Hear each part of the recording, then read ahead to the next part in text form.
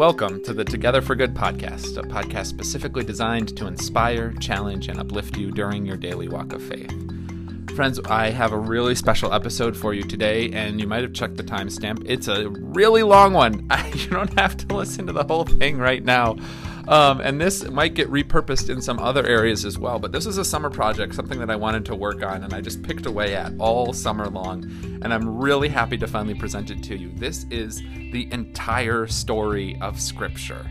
The idea was that I wanted to retell the main themes of the Bible in these more meditative type of settings. So I kind of broke down the scriptures into 20 major themes that I thought were appropriate and important, so you can kind of follow the whole large arc.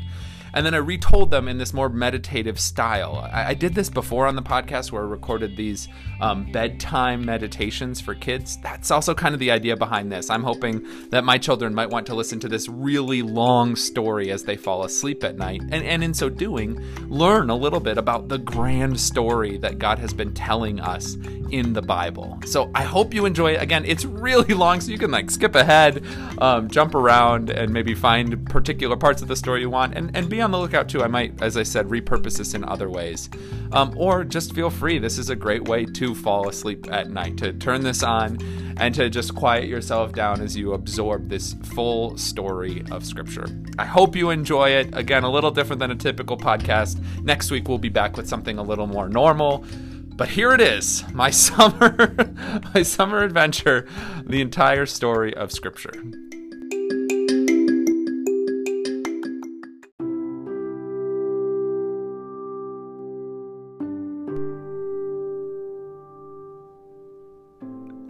For many years, parents have shared stories with their children at bedtime. These stories were often about adventures and magical lands.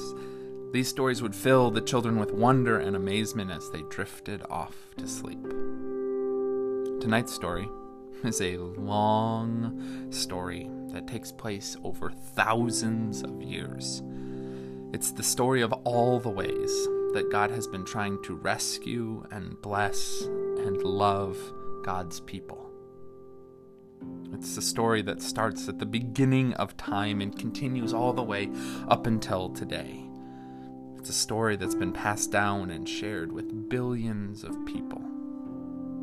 It's a story that was written for everyone to hear, and at the same time, it's a story written specifically just for you. Take a deep breath now and calm your body. Allow this story to fill your heart. As you rest now, let these sacred and holy words fill you with a deep sense of God's unwavering love.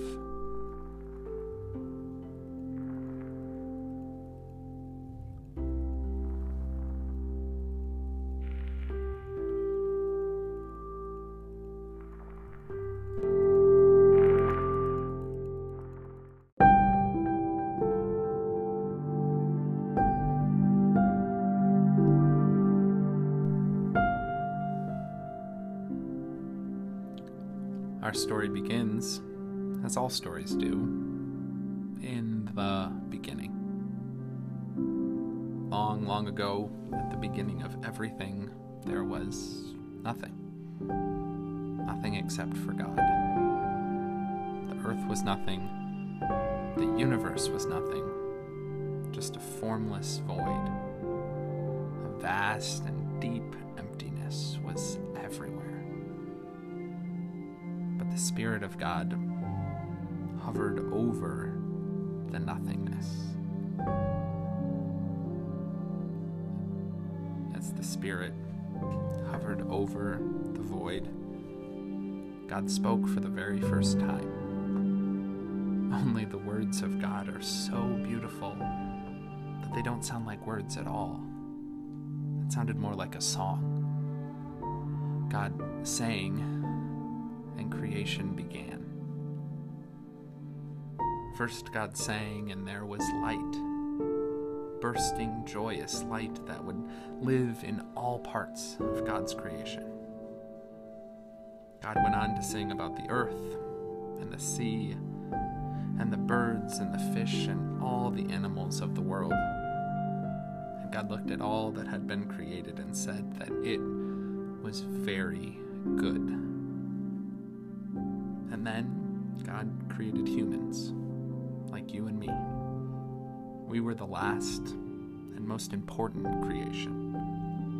And God filled each and every person with creativity and compassion and light and love. All the best qualities of God were placed in us. That's how much God loves us. God will always give the very best of God's self for our sake. And after all of this, God rested. And God hopes that we will discover this rhythm as well.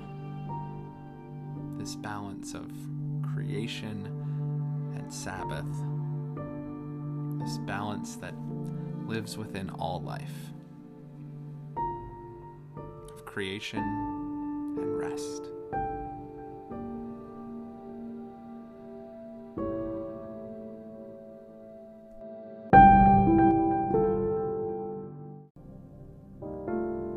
There is another old story about how the world began that would often be shared around campfires. It was a story that tried to explain why humans can become so lost. It's the story of the first two humans, and even though they lived long ago, their struggles are not that different than what people still struggle with today. The names of these two people was Adam and Eve, and they lived in a beautiful garden. They spent their days enjoying the perfect green grass, the lush foliage, the pleasant rivers and streams, and the big blue skies. Their only job was to watch after all the animals and to enjoy this beautiful world that God had made for them. In the garden, there were many trees, and Adam and Eve were invited to eat the fruit of any of these trees, except for one. God told them that if they ate the fruit that comes from the tree of the knowledge of good and evil, then they would die. At first, this was not a problem for Adam and Eve. They happily ate from all the other trees and enjoyed their life in the garden. But one day, a serpent tricked Adam and Eve, tricked them into eating from the tree of the knowledge of good and evil. The serpent told them that if they ate the forbidden fruit, then they would become like God. And it was as if those words had a magical hold on Adam and Eve.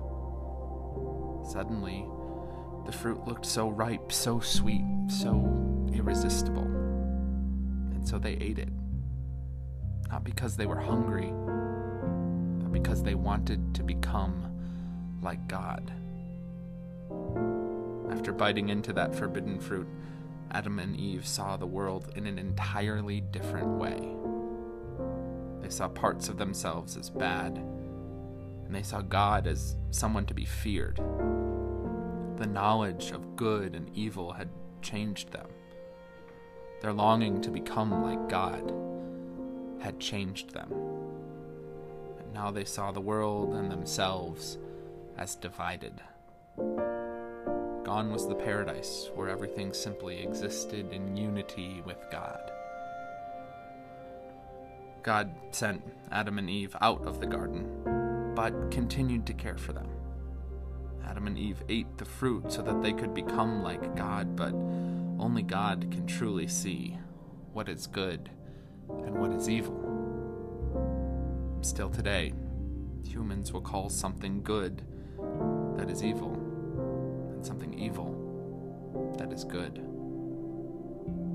And this fracture, which began with Adam and Eve, continues to divide us. But despite Adam and Eve's mistakes, despite our mistakes, God will never tire of reaching out to heal and unite us.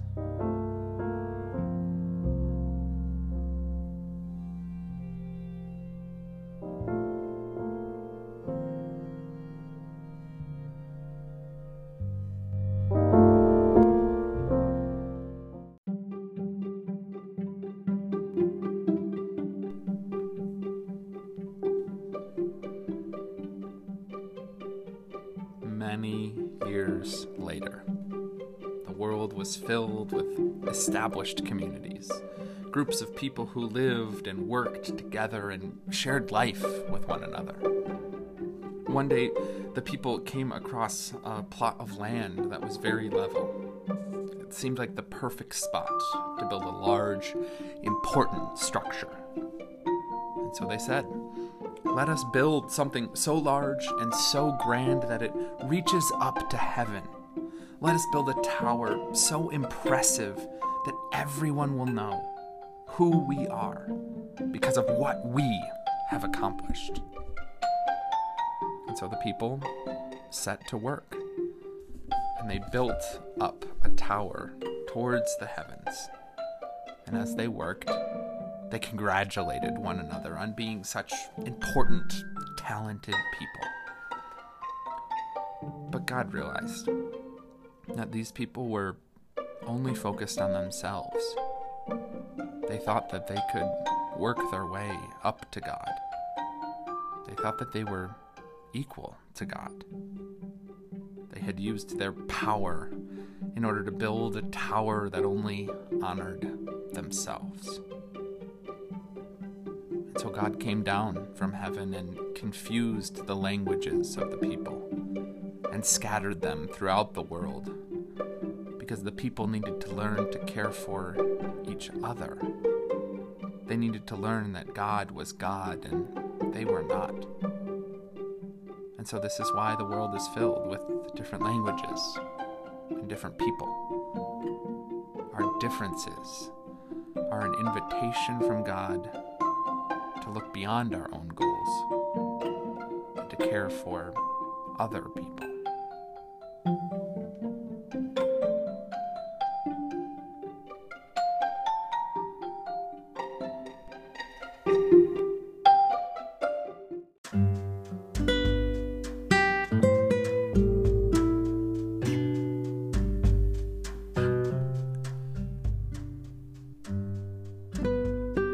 Many more years later, there was a man named Abraham, and he was married to Sarah. They were faithful people who believed strongly in God. Some people in Abraham and Sarah's day believed that there were many gods, but Abraham and Sarah believed that there was one God in every place. And so Abraham and Sarah traveled from place to place, and everywhere they went, God was there. When Abraham was 75 years old, God spoke to him and said, "Abraham, you're going to leave this place and go to the land that I show you, and I will bless you so that you can be a blessing to others. And not just you, but your family as well. You will all be blessed so that you can carry the blessing forward and be a blessing to other people." And so Abraham and Sarah journeyed a long way and trusted God to show them where they would live. One night God came to Abraham to reassure him and remind him of God's promise. "I will be your shield," God said, "and your reward will be great." But Abraham was filled with doubt. He did not understand how God could fulfill these promises. Abraham said to God, "I do not have any children, and I am only a man. I am old. How will my family be blessed if I have no children?" God chuckled a little and told Abraham to look up into the night sky. Millions of stars burned brightly overhead, a beautiful and vast landscape of God's power and glory stretched out right before Abraham's eyes. "Do you see all these stars?" God asked. "Count the stars, Abraham. Truly, I tell you, your family will be more numerous than the stars in the sky. From you, Abraham, I will create a great nation. You will be my people, and I will be your God. And the world will be blessed through your great nation."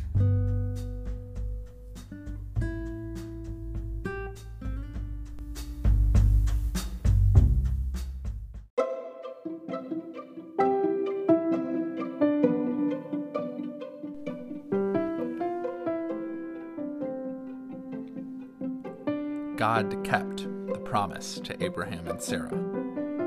They had a son named Isaac, who had 2 sons named Jacob and Esau. And Jacob had 12 sons, which would become the 12 tribes of the great nation of Israel, God's chosen people.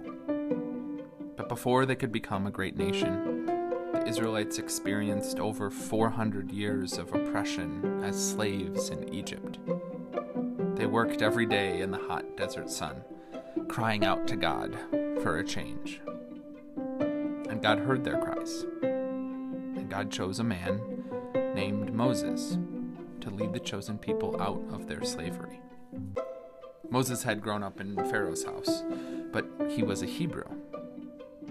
Moses had seen the suffering and the pain of his people and fled Pharaoh's palace to live and work as a shepherd in the wilderness. But one day God spoke to Moses and called him to shepherd the Israelites out of Egypt and through the wilderness to the promised land. Moses and his cousin Aaron went to Pharaoh and said, "Let my people go." But Pharaoh said no. And so God sent great catastrophes upon the land called plagues, rivers of blood, clouds of locusts, colonies of lice, armies of frogs, fiery hail, and more. But still, Pharaoh said no. And so God sent the angel of death to the land to kill the firstborn son in every family. But God also instructed the Israelites on how to spare their families. All the Israelites placed lamb's blood on the top of their doorposts. And that night, the angel of death passed through Egypt, but it passed over every house marked with the blood of the lamb.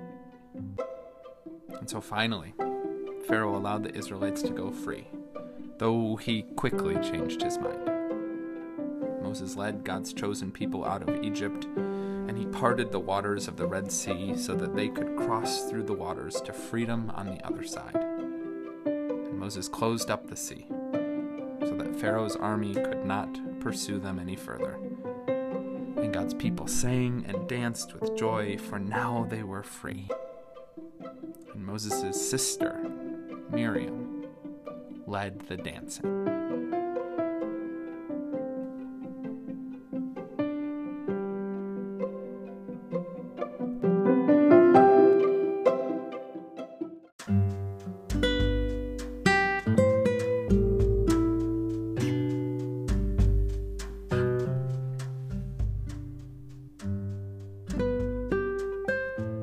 God's chosen people were now free, but they needed to learn how to be God's people for the world. For 40 years, they wandered in the wilderness, and God guided them, and God provided for them. Every morning on their wilderness journey, manna would appear on the ground, bread from heaven that sustained the Israelites on their way. It wasn't always easy to trust and follow God, but this time of wandering helped form the Israelites into a community who knew to trust God for all of life's needs. One day, while out in the wilderness, Moses climbed to the top of a mountain called Sinai to speak with God.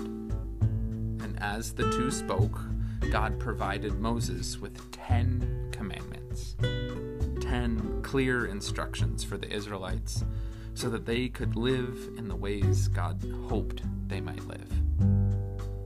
Still today, billions of people point to these commandments as important rules for living in community with others.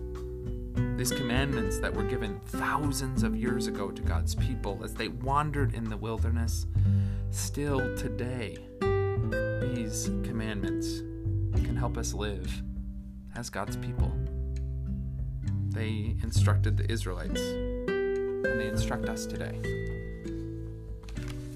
to live as the blessed people of God who are called to be a blessing to others.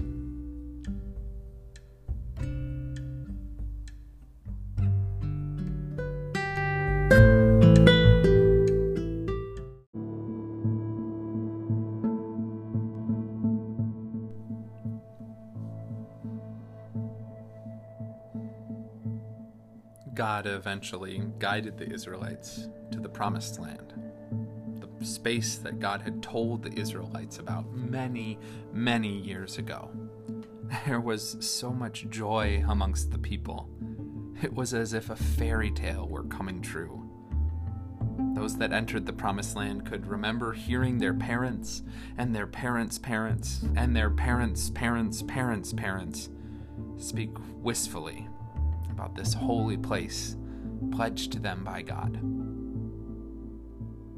But arriving in the Promised Land is not the same as living together in the Promised Land.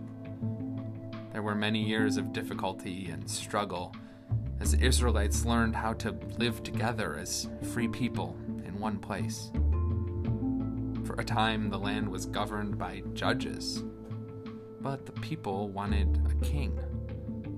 Some argued that God was the king, but still most of the people longed to be like the other nations. And so eventually, God relented, and the judge and prophet Samuel anointed Saul as the first king of Israel. After Saul, David became king, and then David's son, Solomon. And the kingdom of Israel expanded and grew, and Solomon built a magnificent temple where the people could worship their true king, God. And this was why Israel was a great nation, because God had blessed them, and because they remembered the promises and commandments of God. They were a holy nation that was established by God so that all the people of the world might know the love of the one true God of Israel in their hearts.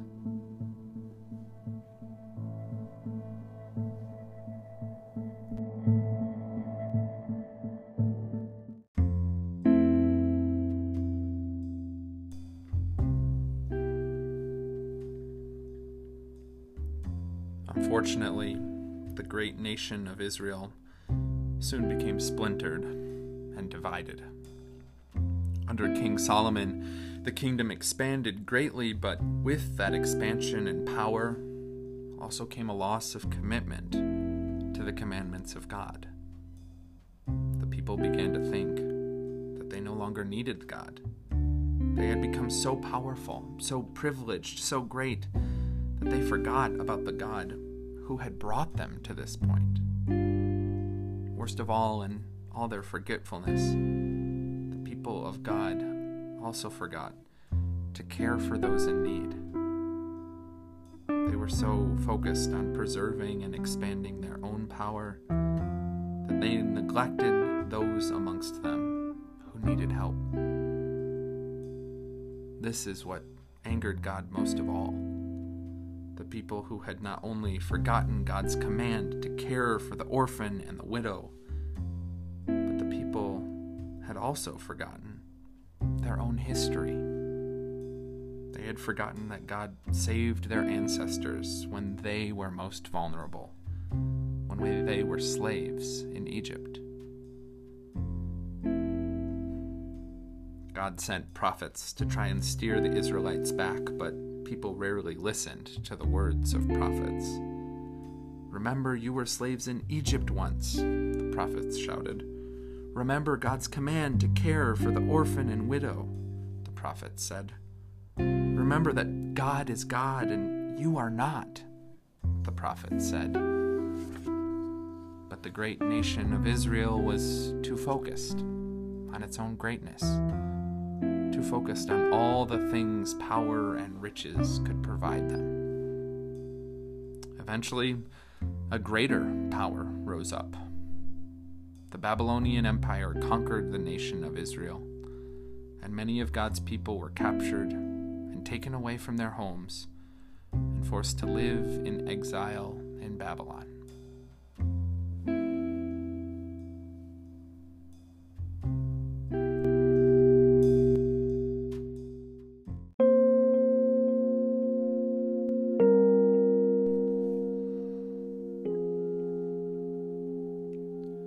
The fall of Israel and the forced exile of God's people was a time of great suffering and pain. It was as if the Israelites were back in Egypt again. In exile, they could not worship God fully. They could not live freely. They were treated as less than human.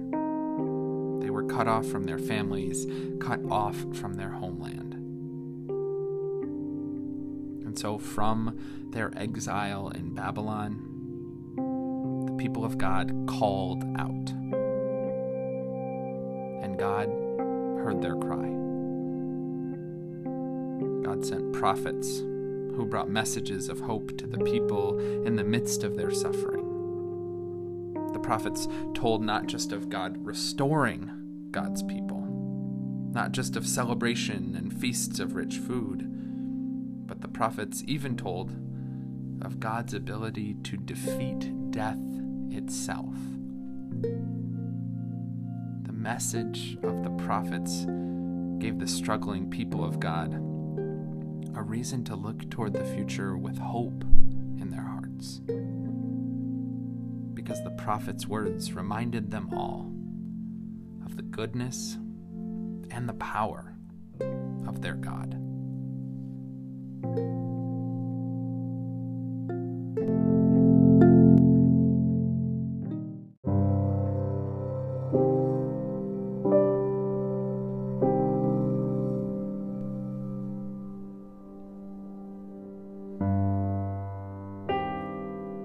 After many long years in exile, the Israelites were eventually returned to their promised land. It wasn't the same as before. Israel would never again be the great nation it once was. But as you may well know, the joy of coming home is a special kind of jubilation. But along with the return to their homeland also came the difficult work of rebuilding. The people of God not only had to rebuild their villages and their temple, but they also had to rebuild themselves as the gathered community of the one true God. A man named Ezra led the efforts to rebuild the community. He reminded the people of the commandments and the rituals and the practices that had once been the distinguishing factor of the people of Israel. The rebuilding process took lots of hard work and lots of prayer. But with God's help and Ezra's guidance, the people of God were able to live once again as God intended them to live. They were restored to their homeland. They were reminded of the essential practices of their faith, so that they could once again live as God's people and show the world what God is all about.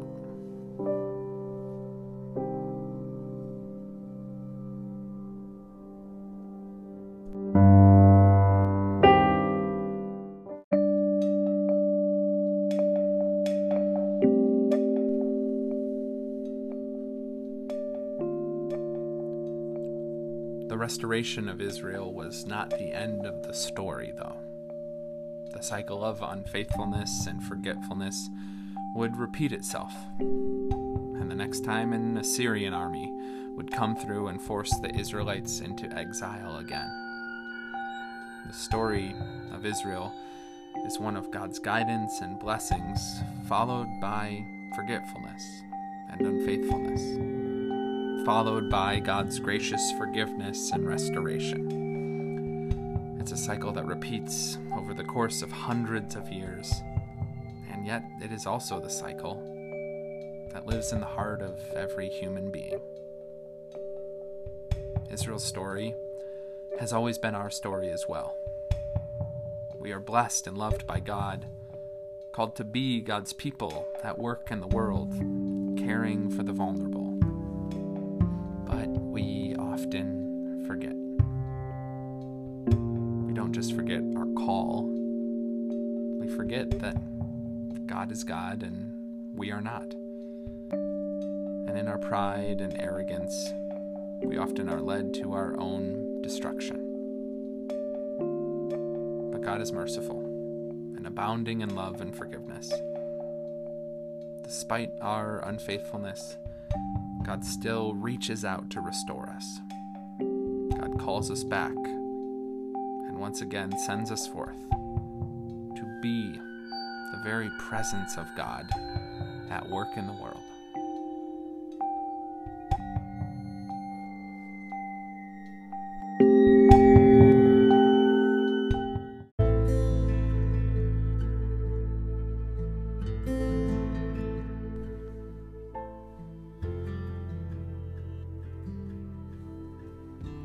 Throughout all of history, God has been trying to form a relationship with God's people. God was always looking for humans to carry forward God's ways of compassion and mercy and justice. But the cycle of forgetfulness kept repeating. God's people would be faithful and then they would forget. God was looking for a group of people to bring forth the message of God to all nations. But so often God's people turned inward and focused only on their own prosperity. God had been looking for people to do this work, and so finally, to change the story and break the cycle, God became a person. God became human in the person of Jesus, and this event was not just the breaking of the cycle of faithfulness and forgetfulness, it was also the embodiment of so many of God's promises.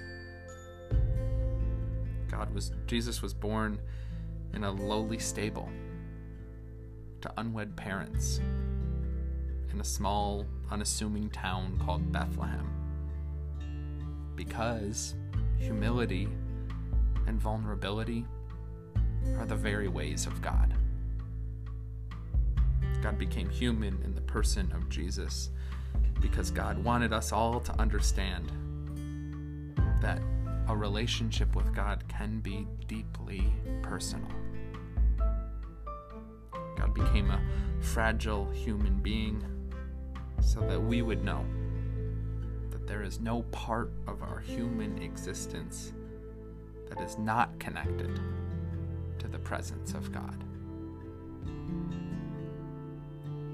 When Jesus was born and God became human for our sake, some used the title Emmanuel, which means God is with us. And God was with us. And God is with us. God is with us when we are faithful.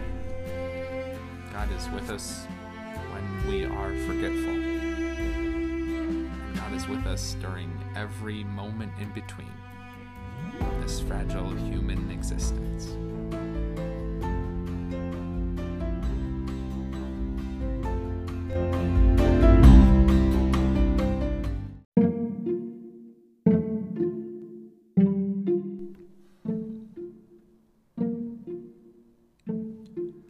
During his earthly life, Jesus did all that he could to show people what God is really like.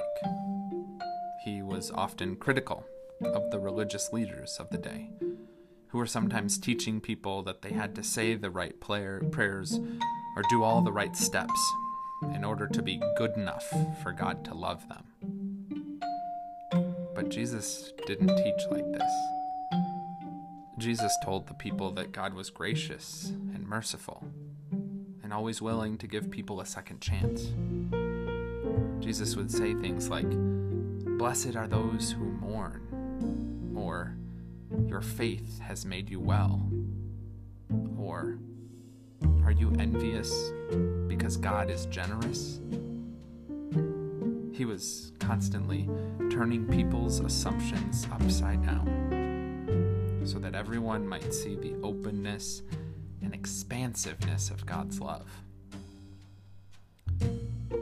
But Jesus didn't just communicate this message with his words. His actions also showed the world the power and healing and wholeness of God. Jesus performed dozens of miracles. He healed the sick, he calmed the storms, he fed thousands with just a few fish and loaves of bread. His miracles all showed God's true desire for the world, for people to be fed, for people to be healed, for the whole world to be calm and at peace. Jesus' entire life is a message to people of all times and all places. It's a message that shows us what God most wants us to know: that God is powerful and merciful, that God is compassionate and infinitely loving.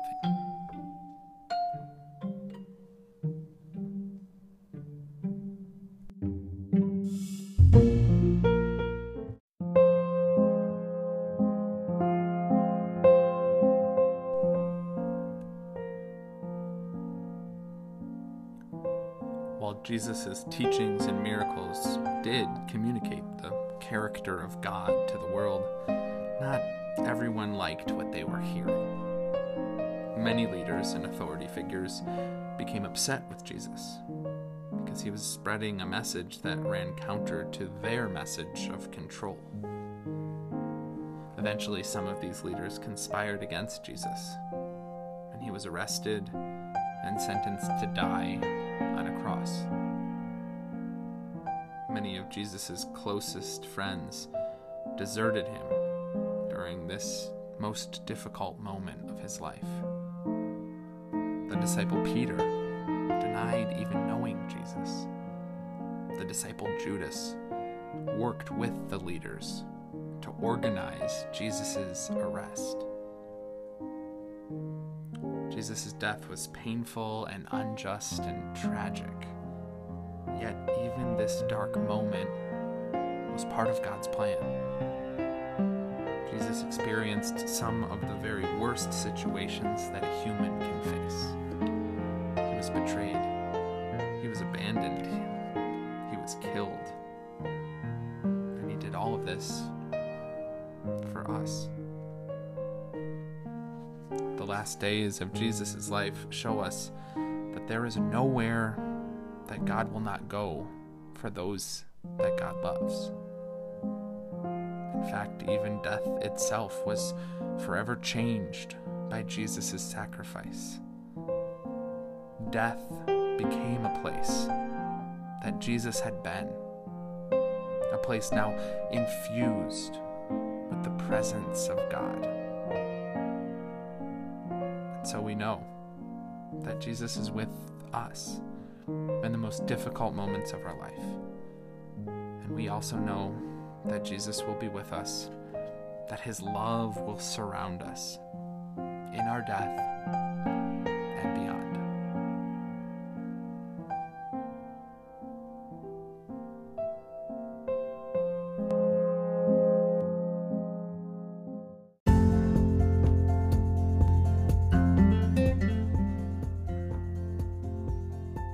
On the Sunday after Jesus had died on the cross, a collection of women went to the tomb to anoint the body.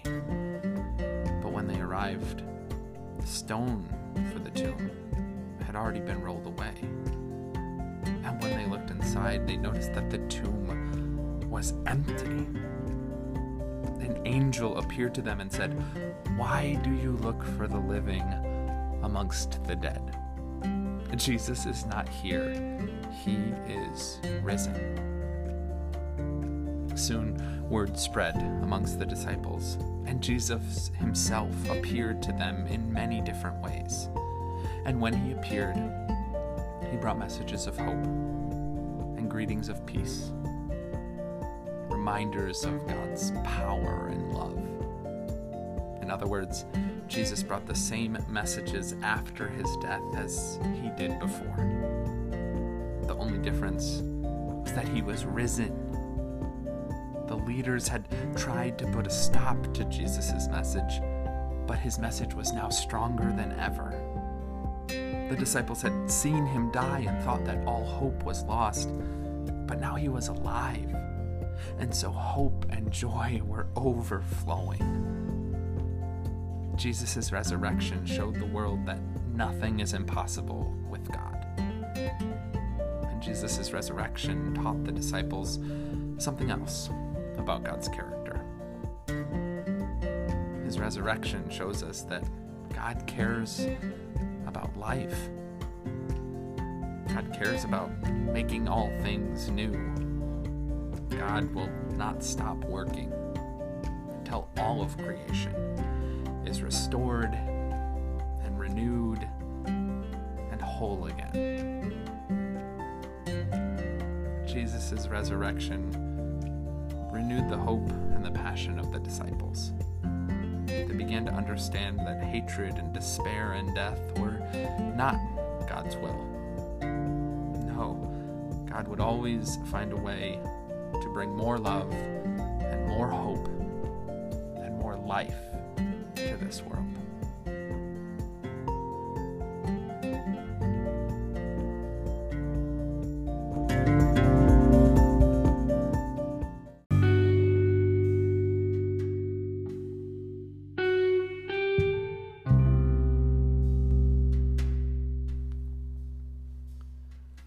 One day, not long after Jesus rose from the dead, a group of disciples were gathered in Jerusalem when suddenly a mighty rush of wind swept through the room where they were staying. Tongues of fire rested upon the heads of each disciple, and they began to speak in different languages. This wind and fire was the Holy Spirit. Jesus had promised the disciples that the Holy Spirit, the Advocate, would one day soon come to guide and strengthen them. And now those words were fulfilled. The disciples went out from the room into the city, and in many different languages they began to proclaim the good news of Jesus' death and resurrection, the good news of God's plan for love and hope and life. Now, in Jerusalem at that time, there were many other people who had traveled from all over the world for a special festival. And these people were amazed to hear the disciples speaking to them in their native language. Something amazing was happening, and no one was entirely sure how to explain these wonders. Peter, one of Jesus' first disciples, stood up in the middle of the city and loudly addressed the crowds of people who were gathered. Peter told them about an ancient prophecy that many in the crowd had heard before. Peter told them that this prophecy from Joel was now being fulfilled. He told them that Jesus had died and risen from the dead, and that this Jesus was the promised Messiah that so many were waiting for. The crowds of people were overwhelmed by the wonders they were seeing and by Peter's compelling words. Thousands of people were baptized that day, and the movement that Jesus had started with his words and miracles was now taking on a new form. This movement, when the Holy Spirit descended and thousands committed their lives to Jesus, this moment is seen as the beginning of the Christian church. A movement that still continues with us today.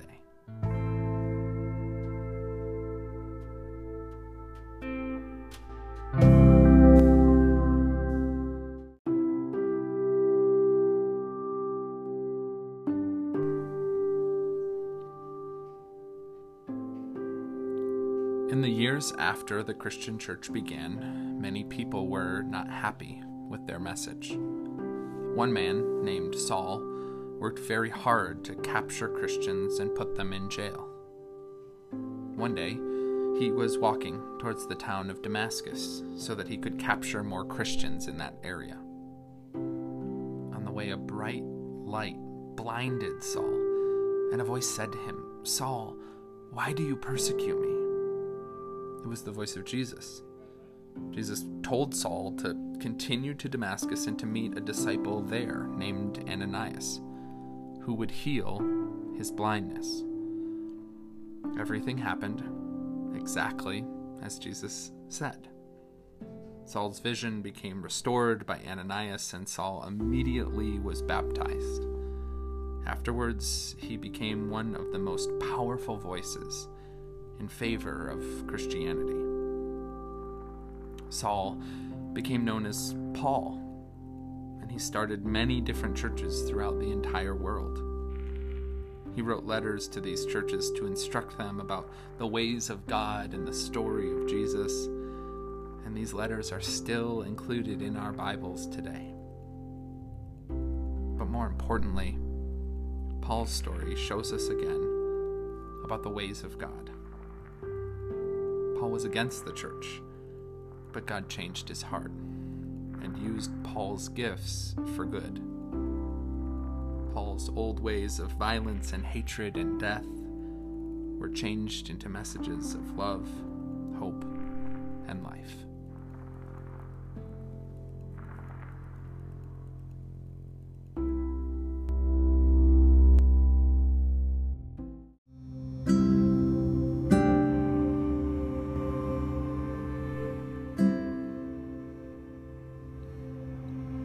The church has grown and changed and split and united many times over the years. While the church is guided by the Holy Spirit, it is also led by flawed human beings. And so there is much that happens in churches that isn't always in line with God's hope for the world. But still, Christians continue to try and live in the best ways they know how. Since the very beginning, God was looking for a way to be present on earth, so that all the world would know God and show God's love to one another. The Israelites, God's chosen people, had moments of faithfulness and moments of forgetfulness. And in the same way, Christians today have moments where they make God's love known in the world, but also moments where their actions fail to express God's message of love, hope, and life. The cycle that began thousands of years ago continues. But what hasn't changed over the years is God's presence and patience with us. Jesus' life and death and resurrection remind us that nothing is impossible with God. And the Holy Spirit still rests upon us, upon the Christian church, calling us forth to share God's message with all the world. We will fail and forget, just as so many have before. But God forgives and invites us to try again. And ultimately, we believe that the future always rests in God's hands, that in the end, all of creation will be redeemed and restored and made whole by the God whose love, hope, and life is eternal.